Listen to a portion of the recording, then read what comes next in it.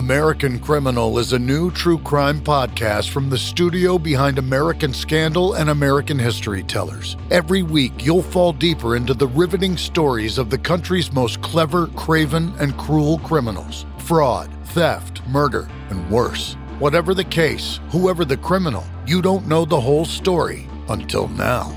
The debut season tackles one of the most sensational cases of the 20th century, the Menendez murders. In 1989, young Lyle and Eric Menendez brutally shot their own parents. Prosecutors and the press said it was a multi-million-dollar inheritance that led two greedy rich kids to murder. But the picture-perfect facade this Hollywood family built hid troubling abuse. Could these teenagers have been driven to kill? Or was it even in self-defense? Listen now. Go to AmericanCriminal.com or search for and follow American Criminal wherever you get your podcasts.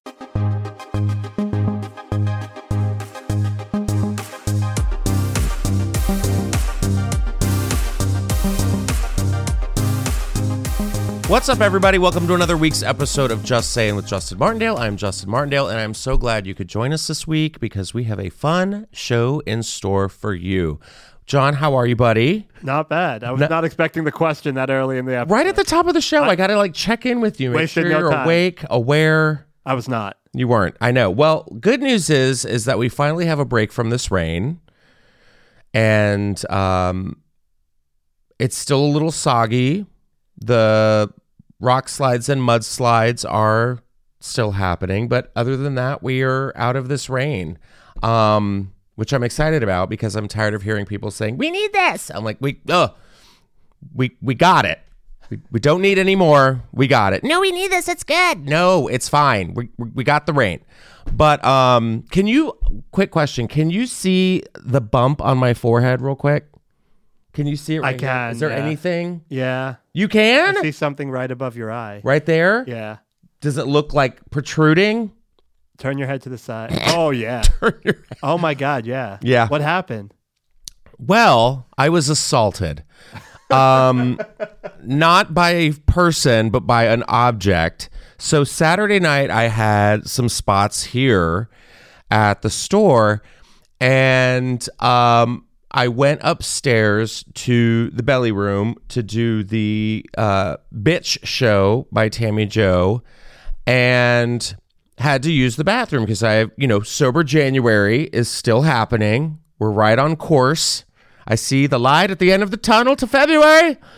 But I drank a lot of water, so I was like, I have to pee. So I went into the tiniest bathroom upstairs in the belly room, and I'm a giant.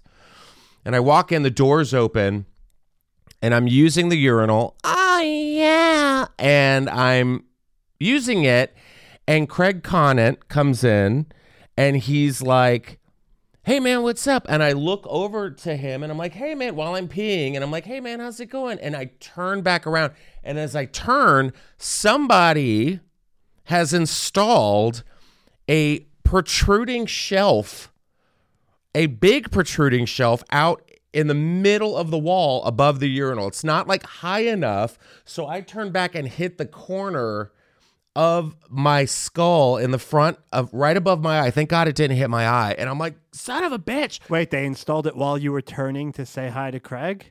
No, not while I was peeing. No, it was like somebody, it was never there before.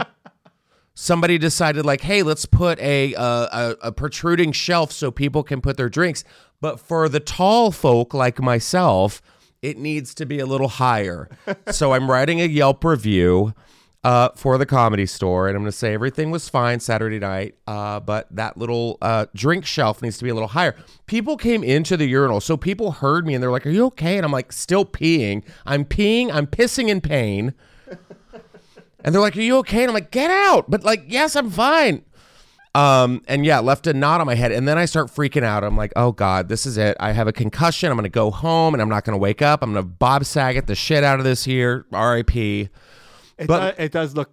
I hate to say it. It looks like Hammer to the Head cartoonish. Thanks. It's gonna go away. So It's gonna go away, It's not but like a part of your look, but it's like it looks very cartoonish, like you were hit with a hammer and it just grew out. oh, thank you so much. I was, like, what does Justin look like? Like when you hit someone in the face with a hammer, it's like that. In a hot. cartoon. Yeah, You know what I'm saying. It felt, like when it hit me, it felt like the ducks and the all that stuff was going around. I was like, whoa! I haven't been like hit in the face in a while, and I don't plan to in the inevitable future. But I started thinking about it. I was like, what if I go home and I lay down and I have a concussion, and I thought it was just like some little like, oh, I bumped my head, and then I also smoked a little weed. And I started thinking about it. I was like, oh God, like what if they put me on the Laugh Factory, like make God laugh? I was like, oh, there's nothing worse. I think that's what's keeping a lot of comics from killing themselves. Is the marquee. They So whenever somebody dies, they put a marquee up. They're like, make God laugh. And I'm like, there's nothing I want more. I do not, when I pass, I don't want to make God laugh. I've worked too hard. Like at least like put me off the clock, and like, I'm not like some like heavenly jester who's just going to be like, hello, God, finally I'm here. No, but it's a nice little knot on the head. So if you're seeing this on the YouTube page, like I'm okay. But yeah, a rainy weekend, which meant I got to catch up on a lot of shows that I have been banking post-holiday season. Let's see, what shows did I watch? I finished Chippendales on Hulu, which was fantastic. We have a nice Chippendale story for you. I finally watched Glass Onion, which I really, really enjoyed. I don't remember liking the first Knives Out.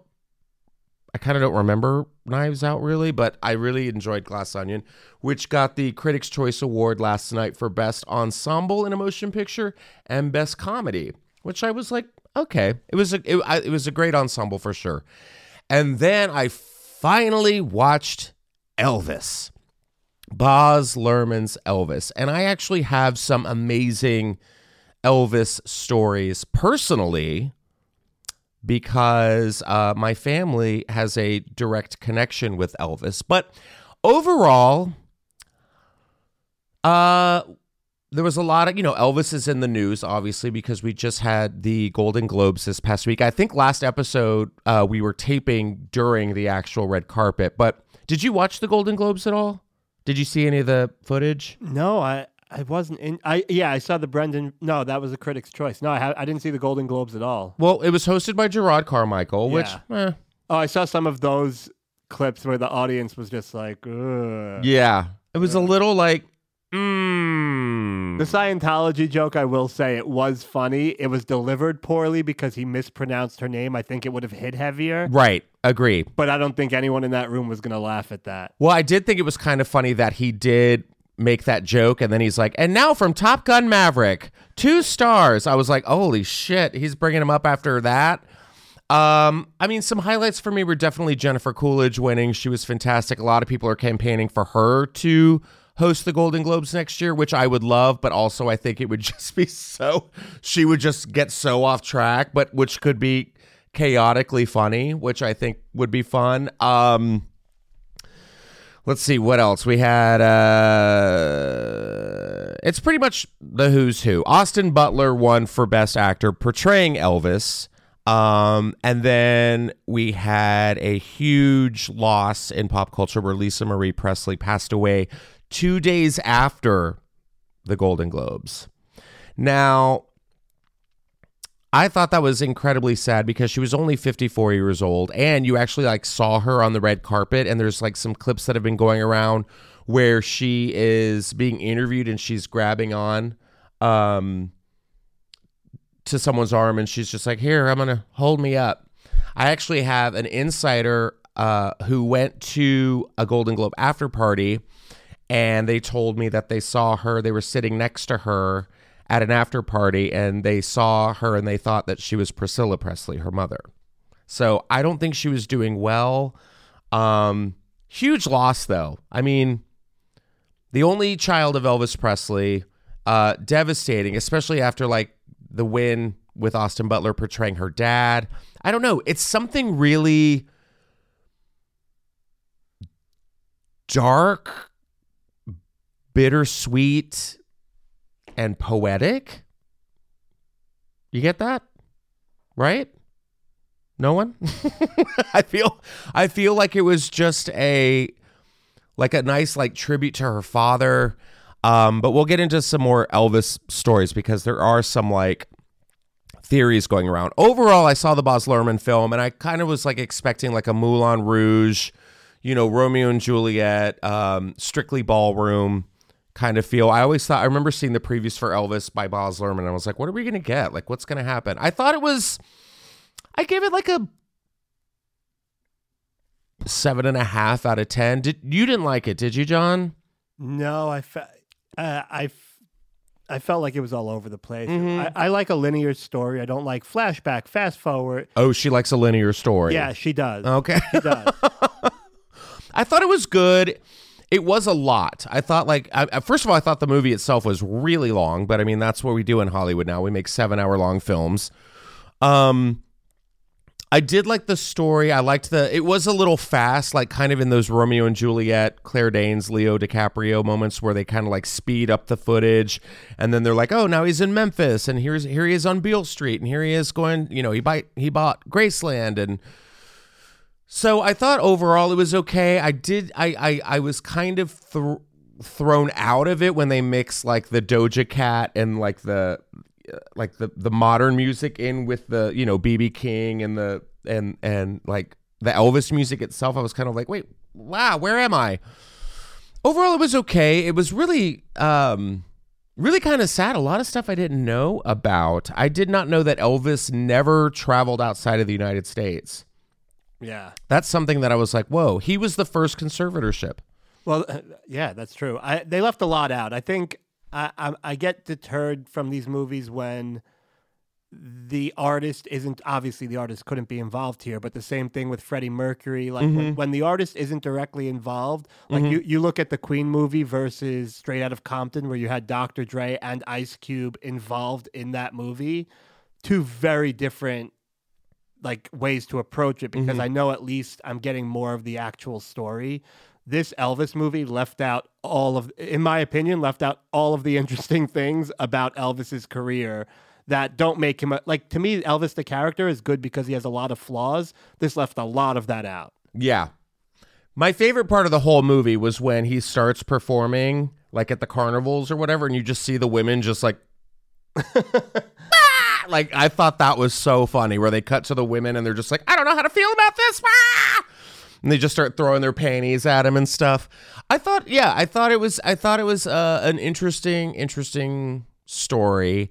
And really sad loss of Lisa Marie Presley, who remember she married Michael Jackson for a hot minute and pissed everyone off. Do you remember that? Yeah.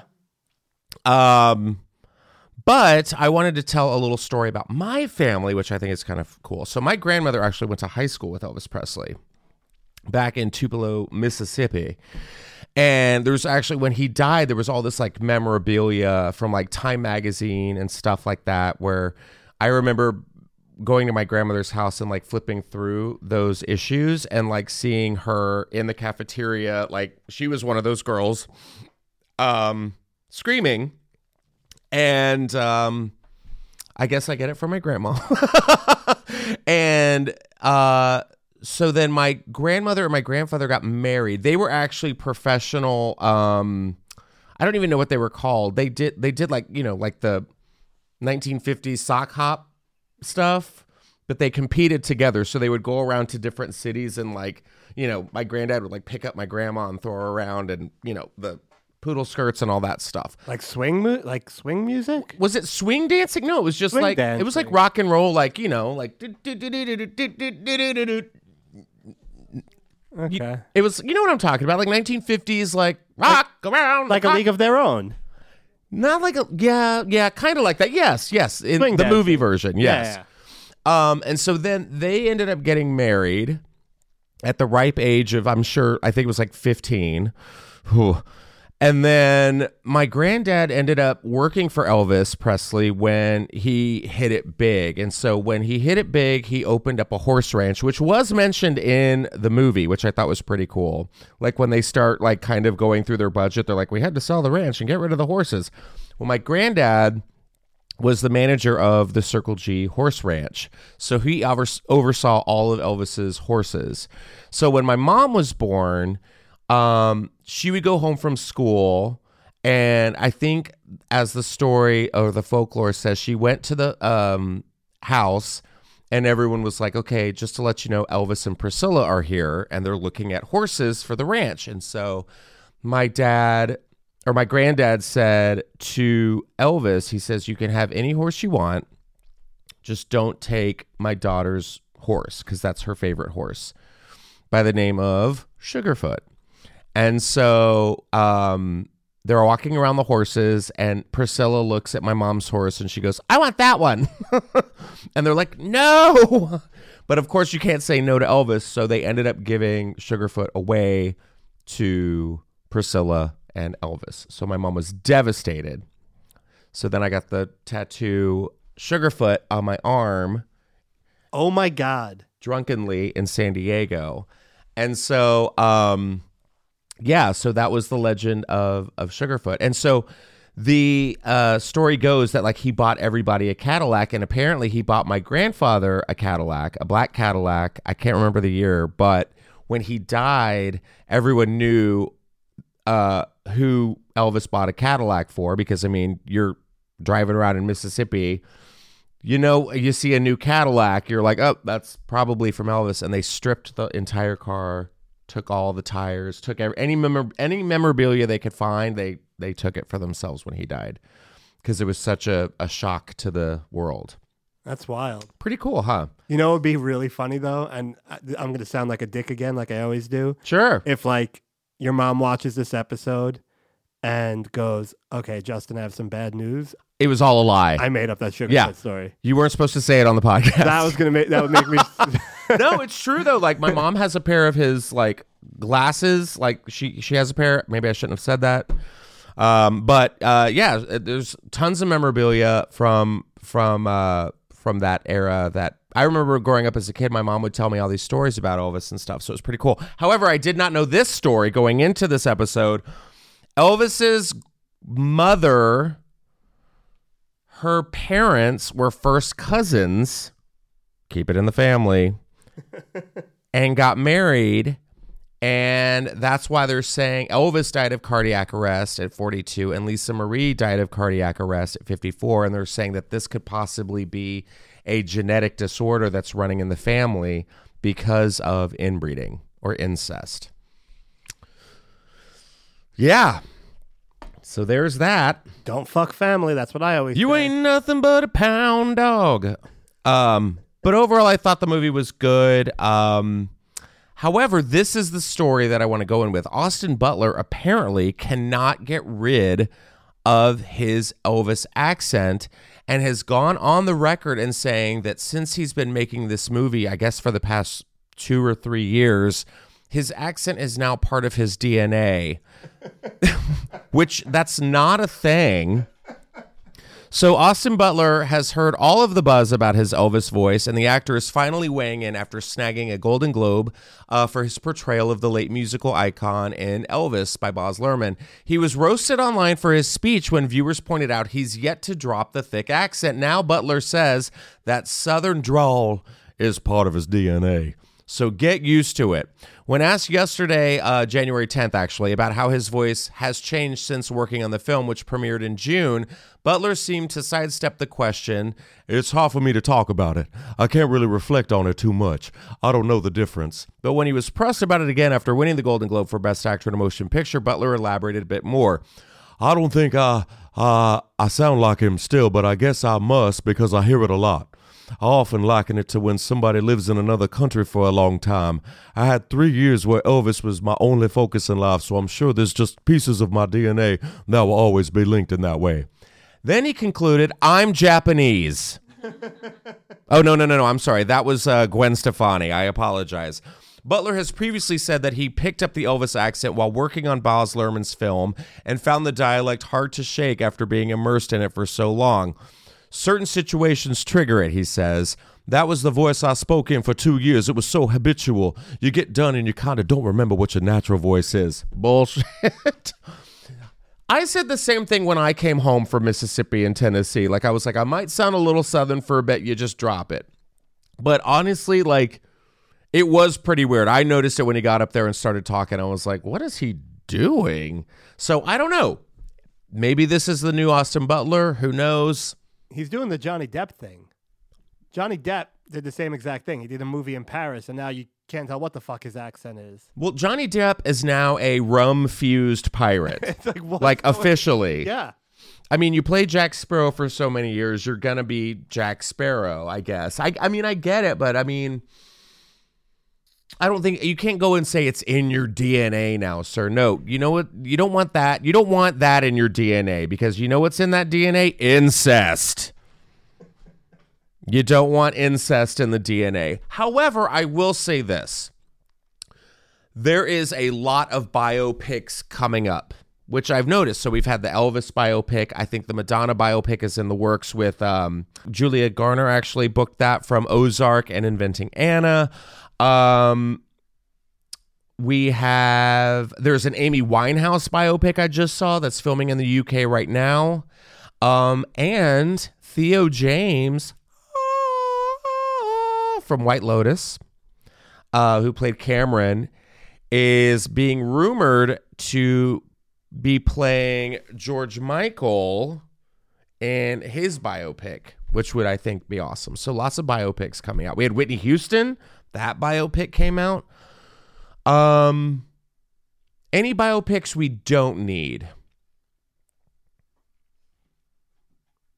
Let's see. We don't need a Gwen Stefani biopic. I would like to see that. Sandra Oh could play her, or, yeah. I don't. Yeah, I'm excited. I like a good biopic. So, I'm really excited about that. And here's the thing: before we started this podcast, the stories we have for you today, I mentioned all of these people last week, and I was like, these are all going to be on my board of 2023 to watch. And guess what? They're all in the news again. Am I doing my job or what? American Criminal is a new true crime podcast from the studio behind American Scandal and American History Tellers. Every week, you'll fall deeper into the riveting stories of the country's most clever, craven, and cruel criminals. Fraud, theft, murder, and worse. Whatever the case, whoever the criminal, you don't know the whole story until now.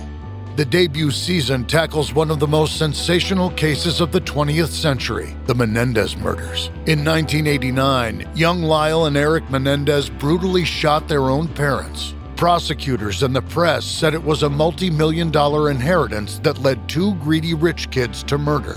But the picture-perfect facade this Hollywood family built hid troubling abuse. Could these teenagers have been driven to kill? Or was it even in self-defense? Listen now. Go to AmericanCriminal.com or search for and follow American Criminal wherever you get your podcasts. All right. So over the weekend, I'm sure you all saw, Britney Spears went out in public. And it was really interesting because a lot of people were saying, like TMZ went on to report that she had a mental breakdown in a restaurant called Joey's in Woodland Hills. Which, duh, who doesn't have a mental breakdown in a restaurant in Woodland Hills? I mean, we've all been there. So there's video saying that she had a meltdown. She was speaking gibberish. And that her husband, Sam Asghari, got up and left her in the restaurant.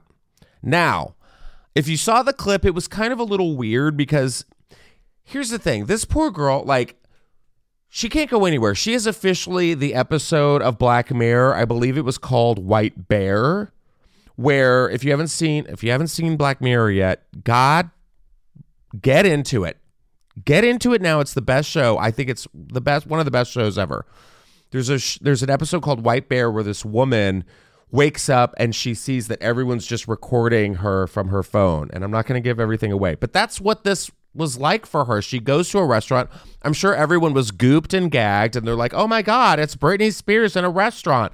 They all pull out their phones like you do at a Joey's in Woodland Hills and start recording her. So she's just like, can I just have my pesto pasta, please? No, she's not having a pesto pasta. Britney's probably having like a blackened chicken fettuccine or a barbecue Southwest chicken salad.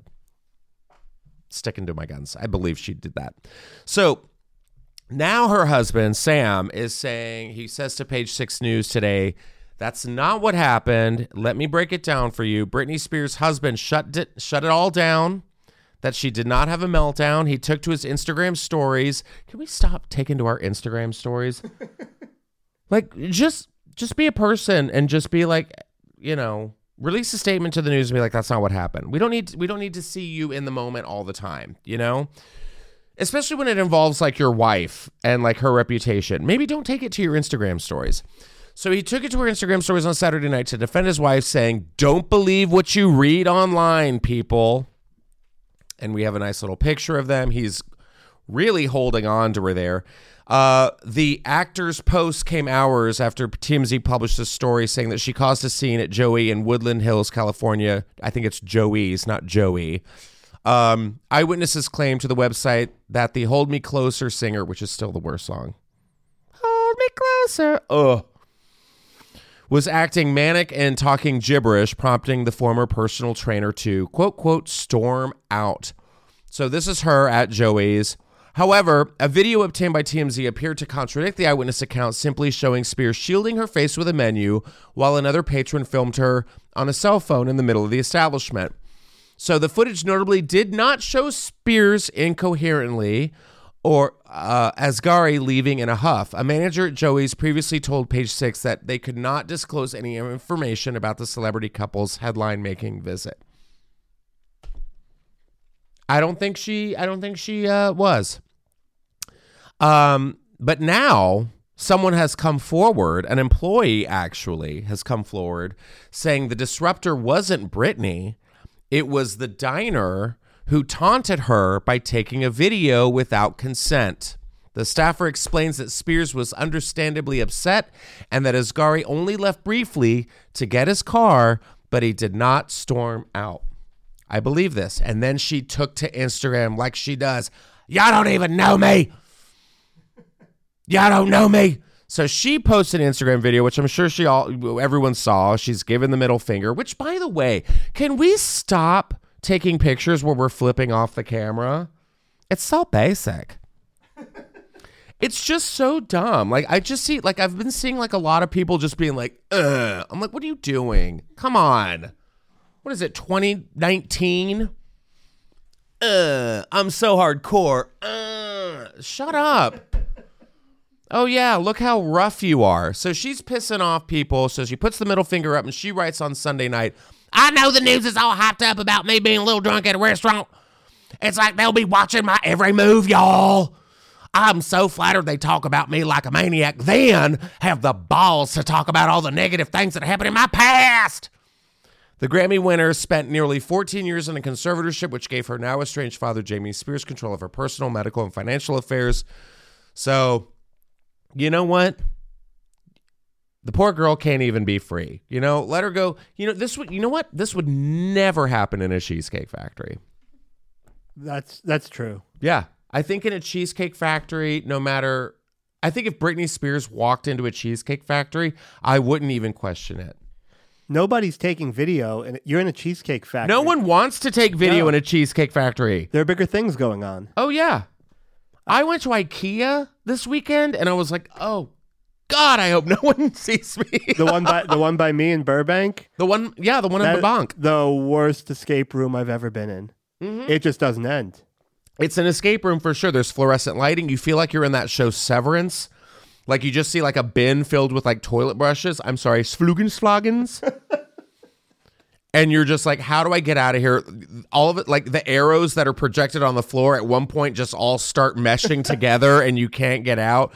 Then out of nowhere, you'll just hear a scream from like over here and then over there. And then I started, and I also smoked a little weed when I went to IKEA. Maybe that was my fault again. But there's, the little showrooms in the IKEA? Yeah. So they're like, oh, here's the living room that you could make or whatever. So I walked in at one point and I turned the corner and there was a woman sitting on the bed. And in my head, I thought, get out of my house.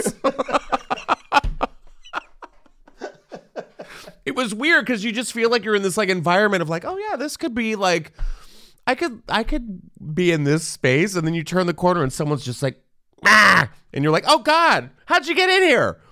So, yeah, I get it. I wouldn't want somebody like seeing me at like a, like, I don't know, a Chili's I would be okay with. A Texas Roadhouse I could do, but like, yeah, IKEA or like an Arby's. Oh no, don't take my picture. This is my secret. I'm taking with me. We have this next story. Demi Lovato, or as I call her, Demi Gelato, was in the headlines again. It's been a while. We haven't heard from Demi in a while. But I thought this was kind of cool because Demi is like now what is it now? I think she's a she again. She went back, right? She's a she, yeah. Demi's a she. I think she was like, my pronouns are out of control. I'm going to go back to she. So thank God. So Demi's pissing off all these people. We'll call them Christians because this is the article. Demi Lovato poster banned for being offensive to Christians. She's pissing off Christians. Her album, which is called Holy Fuck. Mommy don't know daddy's getting hot in the body shop. There's a whole moment happening right now with like weird, like Catholic opera, I guess. Sam Smith and Kim Petras. And now we're like embracing this weird, like rock and roll, religious, horny vibe, which sure. Let's get a little rock and roll. I like a little bit of punk. So her album is called Holy Fuck. And the poster, she's wearing a bondage-style outfit and lying on a crucifix-shaped bed. It has been banned for causing offense to the Christians. The title of the singer's new album, Holy Fuck, clearly alluded to a swear word. I just said it. And together with the image, linked sexuality to a sacred symbol the UK's advertising watchdog found. Polydor Records said it was artwork designed to promote the album and did not believe it to be offensive. The poster received 4 complaints. 4. It was removed after 4 days. Wow. That sounds kind of biblical. And on the 4th day, there were 4 complaints. And after the 4th day, it was removed. The Advertising Standards Authority said it had received complaints relating to the image of Miss Lovato bound up in a bondage-style outfit whilst laying on a mattress shaped like a crucifix. The singer was in a position with her legs bound to one side, which was reminiscent of Christ on the cross. Together with the album title, which is a play on a swear word, holy fuck, the ASA found the poster was likely to be viewed as linking sexuality to the sacred symbol of the crucifix and the crucifixion. This was likely to cause serious offense to Christians. Demi Lovato's 8th album was released in August of last year. It documented her complicated journey through alcohol and drug addiction, mental health issues, treatment, and recovery.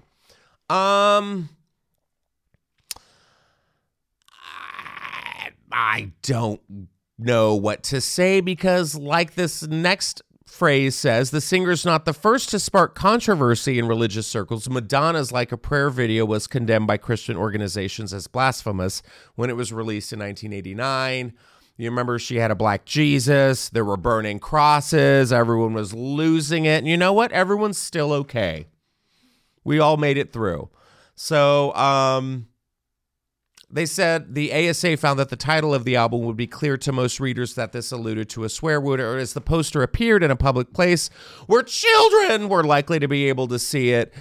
They considered that the ad was likely to result in serious and widespread offense and has been targeted irresponsibly. I don't know. You know what? If you don't want your kids to be offended, don't let them listen to it. I don't know. I think maybe this is her going, after her post-Disney days, and they're like, oh my God, she's on a couch, Shea Black across. I just think Christians worrying about kids is the most ironic thing in the fucking world. Now, if she was wearing Balenciaga, then we would be a little upset. No, I mean, whatever. I think this is just rock and roll. She's being cool for the summer. It's like, if this is the biggest problem you have. Also, I love that it was like, we have to remove this after 4 complaints. But meanwhile, Prince Harry can make an audiobook talking about his frostbitten dick, and that's okay. I'm on Team Demi on this one. Sorry. I think it's stupid. Now, here we go. Let's talk about the dark arts. We're going to go from Demi Lovato's suggestive satanic couch to Shakira. Okay, this story came out over the weekend, and I didn't really understand it at first. I'm going to read it to you guys all here on the podcast. Shakira taunts her ex-mother-in-law with a witch doll on her balcony. I'm already in it for the headline alone. A witch doll on a balcony. I'm here for it. So Shakira conjured up drama this past weekend after allegedly putting up a witch-like mannequin on a balcony at her Barcelona, Spain home, which happens to face her ex-mother-in-law's house. So the rumor comes just days after the singer released a new song that fans say is meant to mock her former spouse. The Colombian entertainer, currently under investigation for fraud in Spain, and her soccer player Beau Gerard Piqué split in June of 2022 following claims that he was cheating on Shakira. The cursed allegations come from Piqué's mother. God, what is this name? Montserrat Bernabeu. I'm sure I just butchered the shit out of that. Who told reporters in Barcelona of a doll dressed in black with wild gray hair, a pointy hat, and mounted on a broomstick, which she could see propped upon Shakira's terrace. And here is the witch. Now, first of all, I think it's kind of weird that your mother and your... Wait, if you're living across the way from your mother-in-law, that's too close. Too close. And I don't think they were legally married. I think they were just kind of boyfriend, girlfriend for the entire time. But one reporter said that the ex-mother-in-law was worried the singer was doing something else with the doll. Like what? Well, weeks ago, I got some information that Piqué's mother was worried about an alleged ritual that was done to her with a black witch, tweeted a reporter. According to Twitter's own translation, Milan said he ignored the claims until a fan of Shakira reported to him the same story. So I went to check if this information was true or not, and sure enough, there was a life-size black witch with a white beard, he continued. So I guess everyone was saying, hey, Shakira's got a witch on her patio. Let's go check it out. I would do the same thing. Hey, did you hear about the balcony witch at Shakira's place? Let's go check it out. Now, more to the story is that the creepy decor is not the only thing Shakira's neighbors have to deal with. According to one of them, the artist has been blasting her latest single. You know the one, slamming her ex, his new lover, and yes, even her former mother-in-law. So one of the lyrics in the song is, "You left my mother-in-law as my neighbor, with the press at the door and the debt in the treasury." You know, like those those lyrical gems. The Post reached out to the Hips Don't Lie singer for comment. Meanwhile, followers of the story on social media have been stirring the pot since the photos were posted. Shakira setting up a witch mannequin on her balcony to face her ex-mother-in-law's house while blasting her diss track about her ex-boyfriend at full volume is the petty standard we should all aspire to in 2023. Yeah. And someone said, you really are a she-wolf. You're a legend. The witch idea is really cool. Okay. So is it petty to put a witch on a patio facing your ex-mother-in-law and cursing her because of her son's alleged infidelity. God, that's a lot. This is why you got to raise your kids to not cheat. I said go for it. Yeah, I'm on board. Yeah, I'm all about a good witch curse. And it's even more because it's like Colombian bruja, you know? It's not like an Americanized witch. This is like Colombia witch. Like those like this is Latin witch. Latin witches mean business, you know? You're going to get into some like Santeria and like La Llorona and, you know, what's her name? The lady who killed Selena. What? Yolanda Saldivar. Oh, those Latin witches, they mean business. So if I was Shakira's mother-in-law, yeah, I'd move. I don't know. I feel I think Shakira could step it up a little bit. Maybe like leave a goat on her doorstep, or maybe some like Blair Witch sticks all around like her apartment. You know, ante it up, Shakira. Speaking of witches, Madonna is in the news again because she is embarking on a career spanning 40 years. It's a 40th anniversary tour. The global trek will celebrate Madonna's deep catalog of hits, sources tell Billboard. Here we go. Madonna is planning a massive anniversary tour later this year with her longtime concert promoter, partner and producer, Live Nation, and music manager Guy Oseary, sources tell Billboard. The 64-year-old pop icon will perform music from her entire catalog, dating back to her 1983 self-titled debut album, through her most recent studio album, 2019's Madam X. Still haven't heard it. The world tour will be Madonna's first ever career retrospective, featuring a compilation of her biggest hits across 4 decades of music, and will reportedly include a multi-night run at the O2 Arena in London. It's going to be the biggest tour she's ever done, one executive familiar with her plans tell Billboard. The tour will include both stadium and arena dates, the source says, and include over-the-top production that delivers both Material Girl kitsch and occasionally outrageous sex appeal, with plenty of show-stopping moments made for social media. I'm sure we're going to get such moments as Madonna under the couch, under Demi Lovato's crucifixion couch. Maybe we'll get Madonna scaring people with her grill. Madonna with her lace front face mask. Madonna humping a refrigerator. The tour buzz comes just after months after Madonna released her career-spanning compilation album, Finally Enough Love. 50 number ones spanning her entire dance club career, featuring remixes by top producers, including 20 rare recordings officially released for the first time. In 2021, Madonna signed a deal with Warner Music Group for an extensive multi-year series of catalog releases that will revisit the groundbreaking music that made her an international icon. I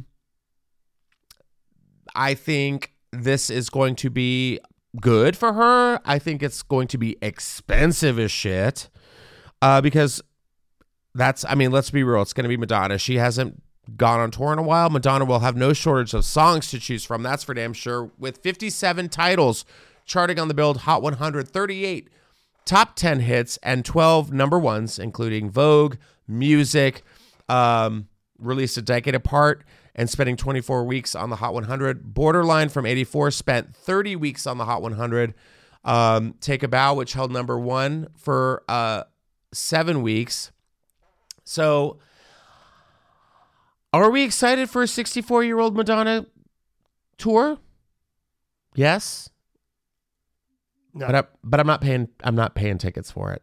There are only a few people I'll see after they're 60, and those are people that are sitting down playing music. So that's Billy Joel, Elton John, or someone who's not going crazy around this. She's not even close, but like Celine Dion, who's not going to be running around dancing on the stage. She's just there for the voice. Madonna, she's going to pass out on stage. I don't think she'll pass out, but remember there was the clip of her. I think it went viral. It was from her. I think it was from her Madam X tour, where she went through her weird Matador phase, where she was like, oh, I'm going to dress up like a matador. And she went up the stairs and they tried to rip her cape off, but the cape didn't come off and they pulled her off the stairs. She's like, it's a celebration. And you just see this like woman fall down. I feel like if that happened to her now, it would be the end scene from Death Becomes Her.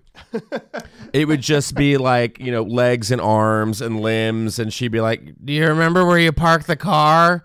I don't know. I think it would be good. I think the reason she's doing this tour is because of TikTok. Because that's where we are. What do you mean? Because while we were on lockdown, Madonna got on TikTok and she kind of introduced the younger generations to her songs. My favorite Madonna song, Frozen, from 1998, which was from the Ray of Light Ray of Light album, rather. So Frozen, she resampled, or she let TikTok make that a sound. So it was like the, you know, and everyone was using that in their TikToks. And then I think a couple of her older songs have now gone back into the more popular music. Same thing happened with Kate Bush, Running Up That Hill. Like, you know, song from the 80s, it came back hot. And now Bloody Mary by Lady Gaga has officially entered the charts this week, which was from her album like 10 years ago. Bad Romance was on. Was it Bad Romance? It was the one where she was like, her hair was all fucked up and she was like, Born This Way. Yes, it was Born This Way. Yes, Born This Way. Bloody Mary is now number one thanks to Wednesday, the Netflix series. And they sampled Bloody Mary in the Wednesday dance number. God, good at my job. I'm sorry. You know who else is great at their job? This woman. So over the weekend, this story kind of blew up, and I didn't understand what it was about or what it pertained to. Did you see any of the memes that were going around about this next story? They were pretty amazing. They were, and I was like, who is this? And my brother, you know, I have family in Tennessee. This actually happened in Tennessee. Big Tennessee episode this week. We go from Elvis to this troll. This woman... Okay, I just have to read the headline. 5 officers were fired as a sex scandal roils the Tennessee Police Department. Now, I didn't know what I was reading, but here we go. If you saw the memes, this woman was the butt of the joke and the memes. So this Tennessee Police Department was in turmoil following allegations that at least 5 of its male officers had sex with a female officer both on and off the job. So far, 5 officers have been fired and 3 more have been suspended without pay as officials in the Nashville suburb of Laverne investigate the allegations against the 60-person police department. This situation is unacceptable, and as soon as it was brought to our attention, it was immediately investigated and action was taken upon the individuals involved. Our top priority moving forward will include rebuilding the public's trust. The accounts of Laverne police officers were in an internal report about the department's investigation. The officers spoke about sharing cell phone photos of their genitals, having sex in the police station on duty, and taking part in Girls Gone Wild type parties. The actions of a few do not represent the department as a whole, no pun intended. Davis said that despite the firings and suspensions, we have sufficient staff to cover all our patrol shifts. So apparently this woman just like gangbanged her entire department? I don't think it was at once. I think she was just fucking around. Or maybe it was. Girls Gone Wild got pretty wild. But I mean, yeah, but like Girls Gone Wild, no one's talked about Girls Gone Wild since like 2000. Yeah, since we got rid of VHS tapes. Maybe they're still around in Tennessee. Oh, that's true. Probably. So Megan Hall, the female officer at the center of the scandal, she's been fired. Also sacked were Sergeant Lewis Powell, Sergeant Henry Ty McGowan, Detective Seneca Shields, and Officer Juan Lugo Perez. So, and this is her? So that's her. And she's from Tennessee. She's more a 4, I see. This girl boned her entire department. You know what? Good for her.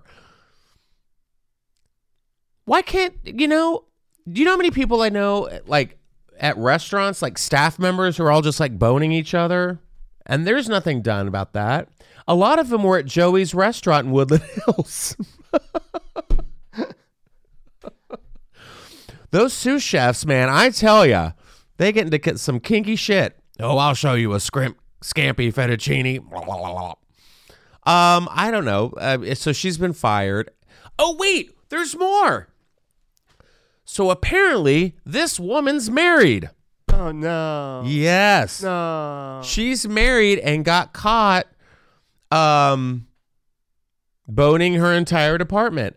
And her husband is saying he's going to stick by her side. Oh. I know. I wonder what he looks like. And I don't want to hear stick by her side after like she's been caught gangbanging her entire patrol. I just love that she looks like she's waiting for a high five. To be fair, this woman looks like... She looks like Chip, the teacup from Beauty and the Beast that came to life. That's at least what I think. But also now I don't want to think of Chip getting gangbanged. That's just weird. That's a cupboard I don't want to be opening anytime soon.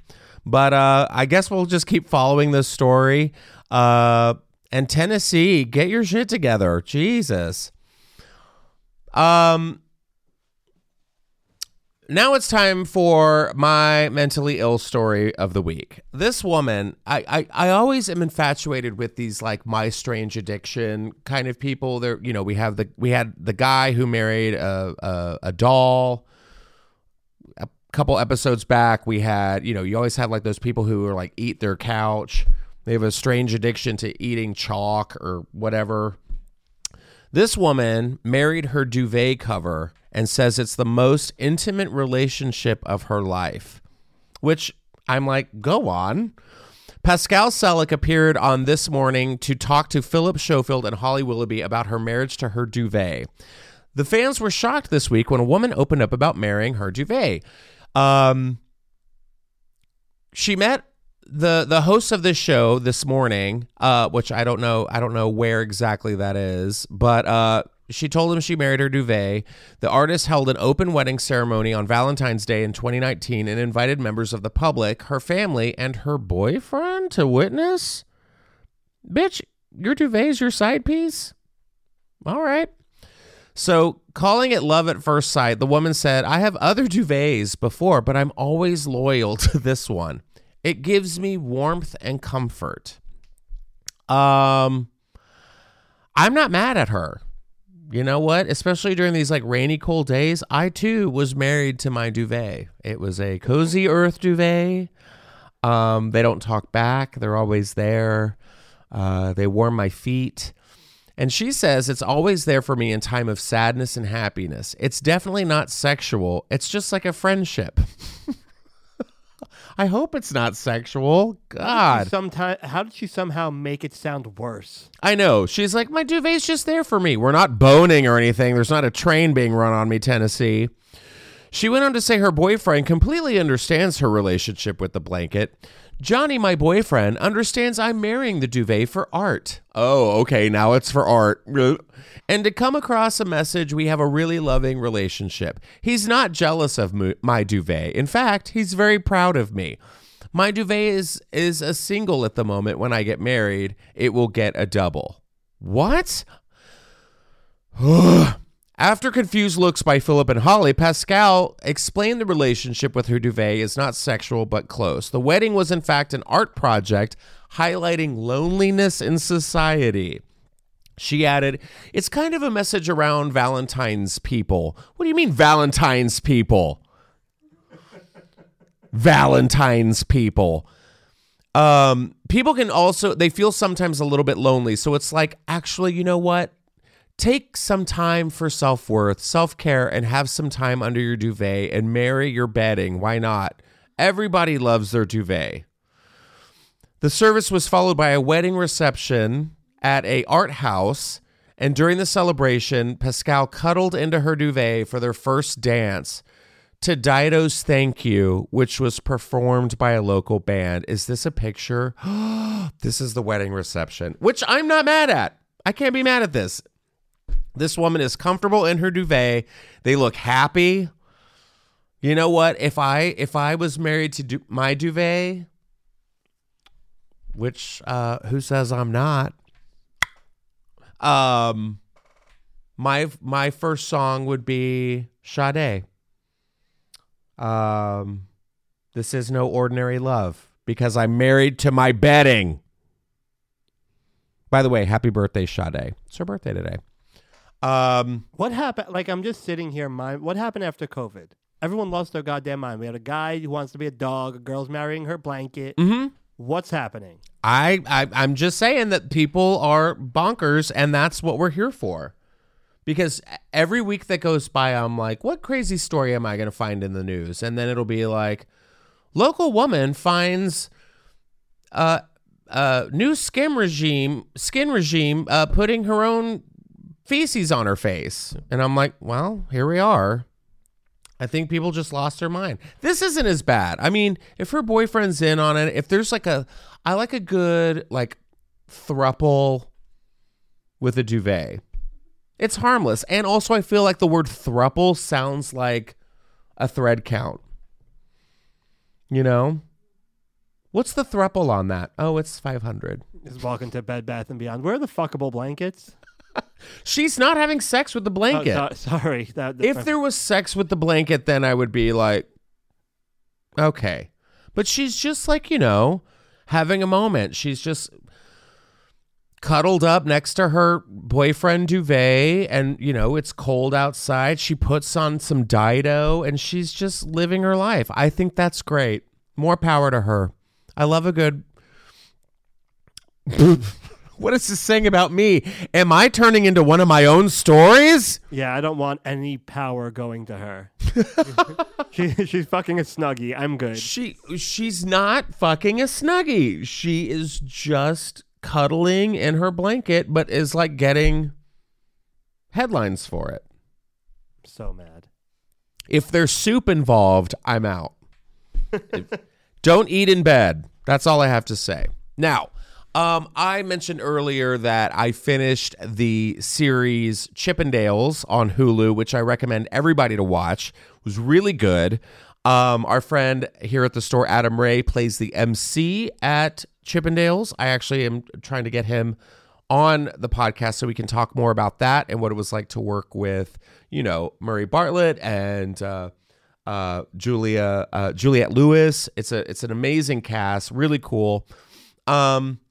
But as I was watching this, I had a lot of questions about the actual story because it is the owner of Chippendales and the creator, Steve Banerjee.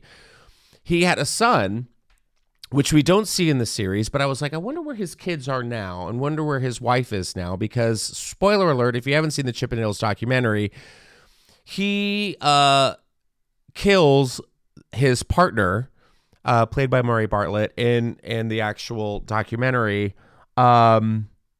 because the partner ends up making Chippendales like what Chippendales was. Steve Banerjee just wanted to kind of be famous in LA and open up a backgammon club, which sounds amazing. I mean, who doesn't want to go to a backgammon club in LA? And he kind of came in and was like, you have an amazing space. Let's make an all-male review. Let's get the ladies hot and bothered in the 80s, and Chippendales kind of blew up to what it was. He ended up his partner ended up leaving and moving to New York and kind of franchised Chippendales in New York and made it like this exclusive women's cabaret for male dancers. And, there was like VIP sections and celebrities would come into town and, it was kind of like a new brandish version of Studio 54. And Steve Banerjee got jealous, hired a hitman to go kill him, and then lied about it, and then got caught by the FBI and went to prison, and the day before his trial hanged himself in his prison cell. Yep, that's what happened. So I got online and I was like, well, I wonder what happened to his ex-wife, because his ex-wife was the accountant for Chippendales. They had a couple kids. They have a daughter in the show, but I did not know that they ended up having a son as well. So I was like, this story pops up. And it's now about how Steve Banerjee's son, the owner, is now a stripper himself. Keep it in the family, just like Elvis's grandparents. Now, this story, I'm going to read a little bit if you scroll down here. His name is Christian Banerjee. He says that stripping is not a job for him. It is a spiritual calling. Okay? It wasn't the fact that he wanted to be a stripper. It was his destiny, Banerjee, 31, told the Post. It wasn't like I saw Magic Mike and wanted to emulate what I've seen. This came from a much deeper place in my soul. After all, Banerjee is a striptease scion. In 1979, his late father, Salman Steve Banerjee, a paunchy but ambitious immigrant from Bombay, India, turned a Los Angeles bar over here on Overland into a male stripper den called Chippendales. He took it to dizzying heights in the 80s, raking in millions in international tours and merchandise. Nobody was brave enough to send out male strippers, and nobody monetized it like my father did, said the Huntington Beach, California resident who launched his own company, wait for it, Strippendales, in early 2020. Unlike his dad, who was in on the business side, Banerjee is also the gyrating talent. Oh, so it's just one Strippendale. Justin Strippendale. I will only be referred to as that from now on. But behind his family legacy, the G-strings and glossy camp veneer of the 80s beefcake phenomenon is a bloody tale of greed, arson, FBI informants, and murder. So the documentary, if you want to check that out, is called Secrets of the Chippendale Murders. It's on A&E. I think there's actually another one on Hulu. But here he is. This is Christian Banerjee. This is his dad, Steve. As his nightclub, which was crawling with shirtless men in bow ties and cuffs, became a huge draw in L.A., he hired Nick DeNoia, played by Murray Bartlett, an Emmy-winning children's producer. He whipped the group of hunks into dazzling Vegas-esque trope and suggested opening a Big Apple location. He proposed a deal which jotted down on a napkin. Okay, here we go. This is what I wanted to say. Napkin contracts are having such a moment now. If you've seen The Glass Onion, if you've seen Chippendales, if you've seen Baz Luhrmann's Elvis, they all have one thing in common. Contracts written on napkins. Am I wrong? You're not. Right. It's weird. I saw like all three of these over the weekend during the rainy monsoon season while I was not having sex with my duvet. And I was like, wait a minute. All of these have contracts written on napkins. Stop doing that. Nothing good comes from a contract written on a napkin. Get a lawyer involved and do it like an adult. So yeah, they wrote this contract out, and Nick DeNoia used some verbiage that was not familiar to Steve Banerjee because he was from India. So his English wasn't like, very well. He didn't like know legal terms, and he ended up like writing on this napkin that he was going to get 50% of the company. And Nick was like, well, actually, I'm going to take a little more, and you're not going to know because we wrote this agreement on a napkin. So stop writing your agreements on napkins. So fed up Banerjee decided to have Nick DeNoia killed, enlisting pal Ray Colon, who hired a junkie named Louis Lopez to shoot him. He walked into his Midtown office in Manhattan, shot him in the face. The case went unsolved until this was what I thought was weird. An emboldened Banerjee then put out a hit on two members of the rival troupe Adonis, Men of Hollywood, out in London, and that's when the FBI found out about it because it went sour, and the FBI found out that he was trying to assassinate the competition, so to speak. And yeah, it's a pretty good, interesting story. However, I do think we need to check in on Christian Banerjee, the only dancer at Strippendale. Shouldn't even be called Strippendales, just one Dale. And what a time to start a stripping business, because we all know how the beginning of 2020 went. Are you doing Zoom strips? You just like, hey, my Venmo is... But yeah, I'm kind of interested to see how that goes. If we do see a Strippendales, which we probably aren't. And is it full nudity? Because Chippendales was not full nudity. It was just like G-strings and, wet women. I like to call that just enough nudity. Just enough nudity? Yeah. I don't know. If it's Strippendales, I feel like 2023, you need to go full nude. You know what? There was a place in Atlanta, Georgia called Swingin' Richards, which was called Swingin' Dicks. And it shut down, RIP, during COVID.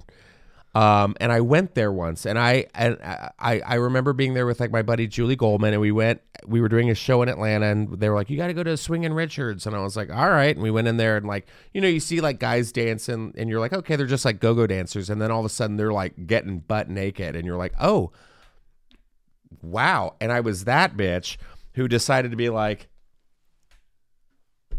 taking a picture of Britney Spears and Woodland Hills. And they were like, sir, delete that. I'm like, yeah, what am I doing? What am I taking a picture of? You're that guy. I was that guy in a female strip club where they get fully naked. But Swingin' Richards was a shit. If you ever had the chance to go to Atlanta and go to Swingin' Richards, it was a good time. All right. So we're going from swinging dick to a woke dick.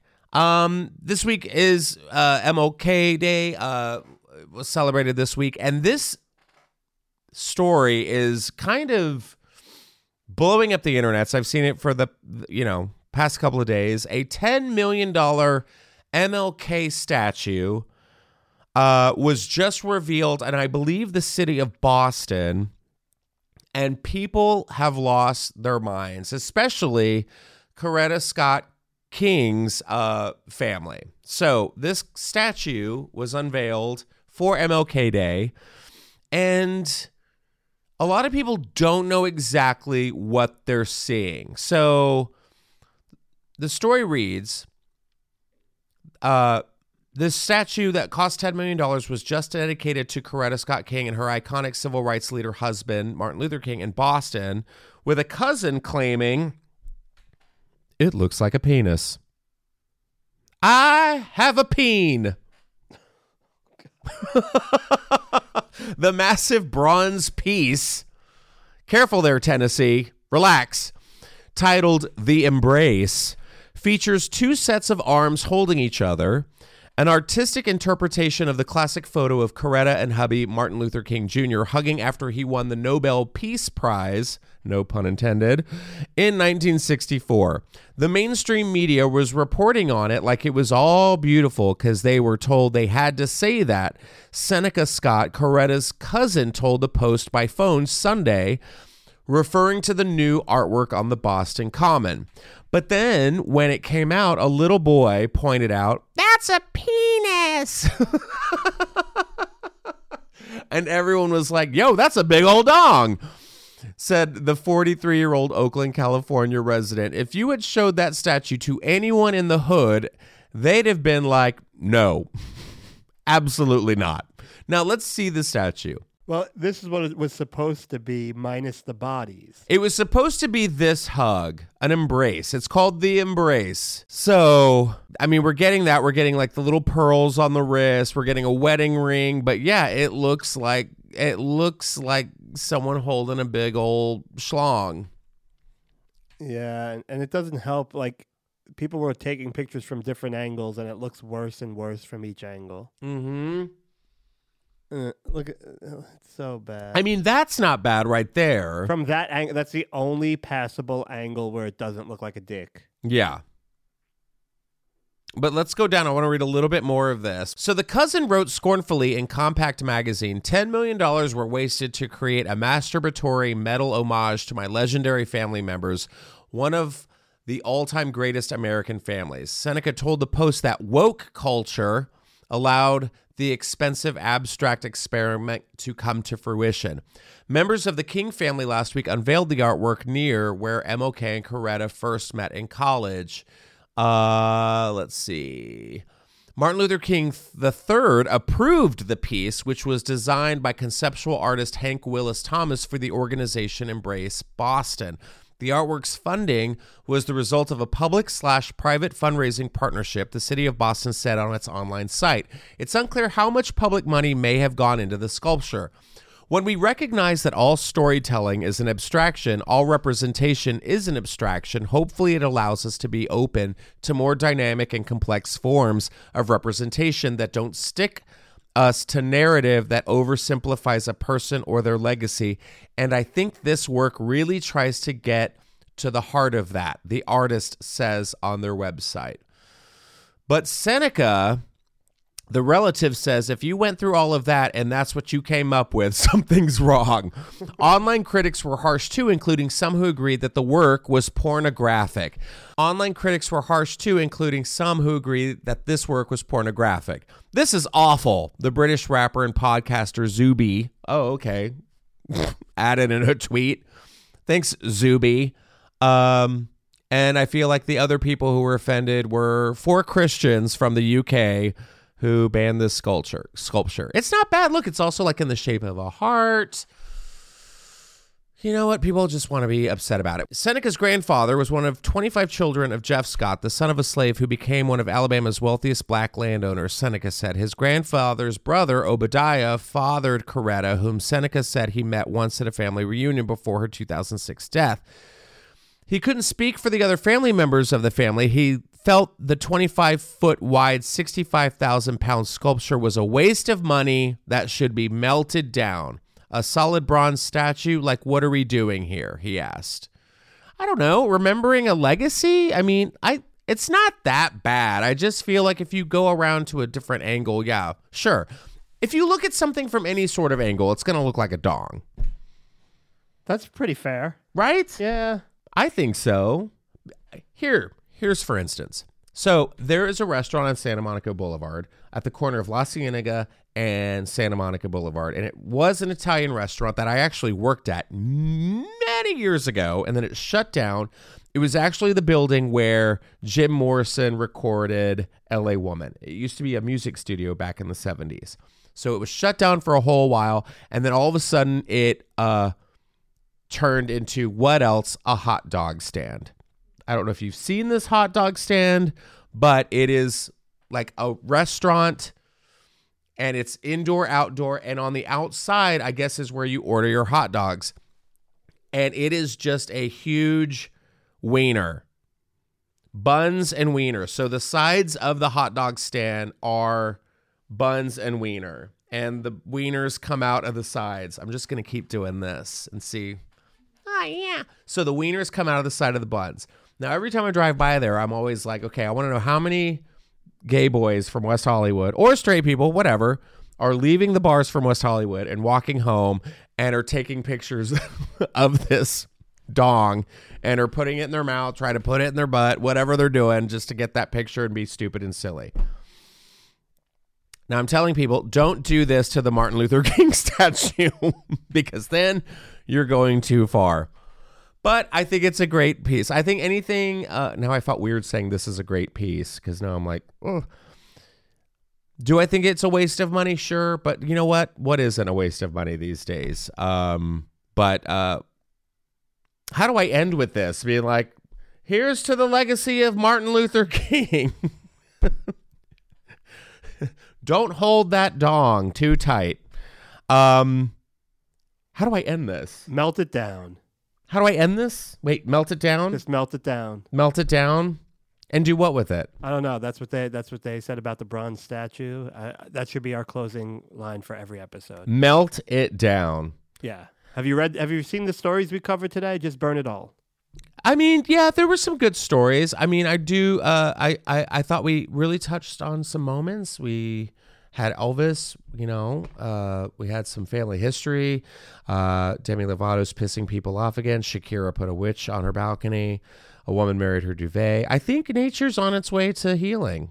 We put up a nice bronze dong in memoriam for MLK Day. I think we're doing okay so far. What a way to kick off the year. I mean, yeah, and it's only January. It's only January. Let's see. Do you know what else I thought? I thought today, I went, oh God, I missed Groundhog Day.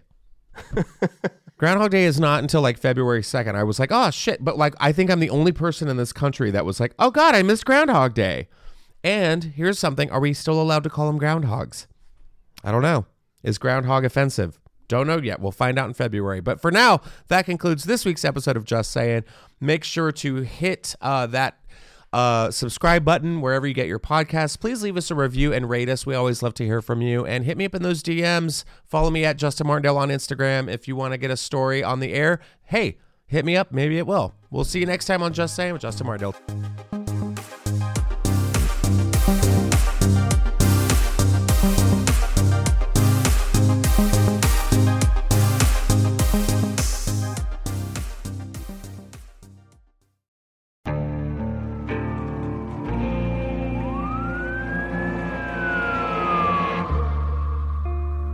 What would you do to achieve the American dream?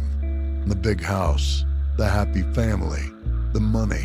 911, what's your emergency? Would you put in the hours? Would you take a big swing? What's the problem? What's the problem? Would you lie? Would you cheat? Would they shop? Would they shop? Would you kill? Yes. My mom is dead. My mom is right there. From Airship, the studio behind American Scandal, comes a new true crime history podcast. I'm Jeremy Schwartz, and I'll be taking you inside the minds of some of our most notorious felons and outlaws, exploring the dark side of the American dream. In my new show, American Criminal, you'll meet the picture-perfect brothers who'd kill their parents, the thief who stole babies, the crypto king who siphoned off billions, and plenty more. From assassins and gangsters to killers and con artists. Whatever the case, whoever the criminal, you don't know the full story. Until now. Don't miss the debut season of American Criminal, The Menendez Brothers, beginning February 29th.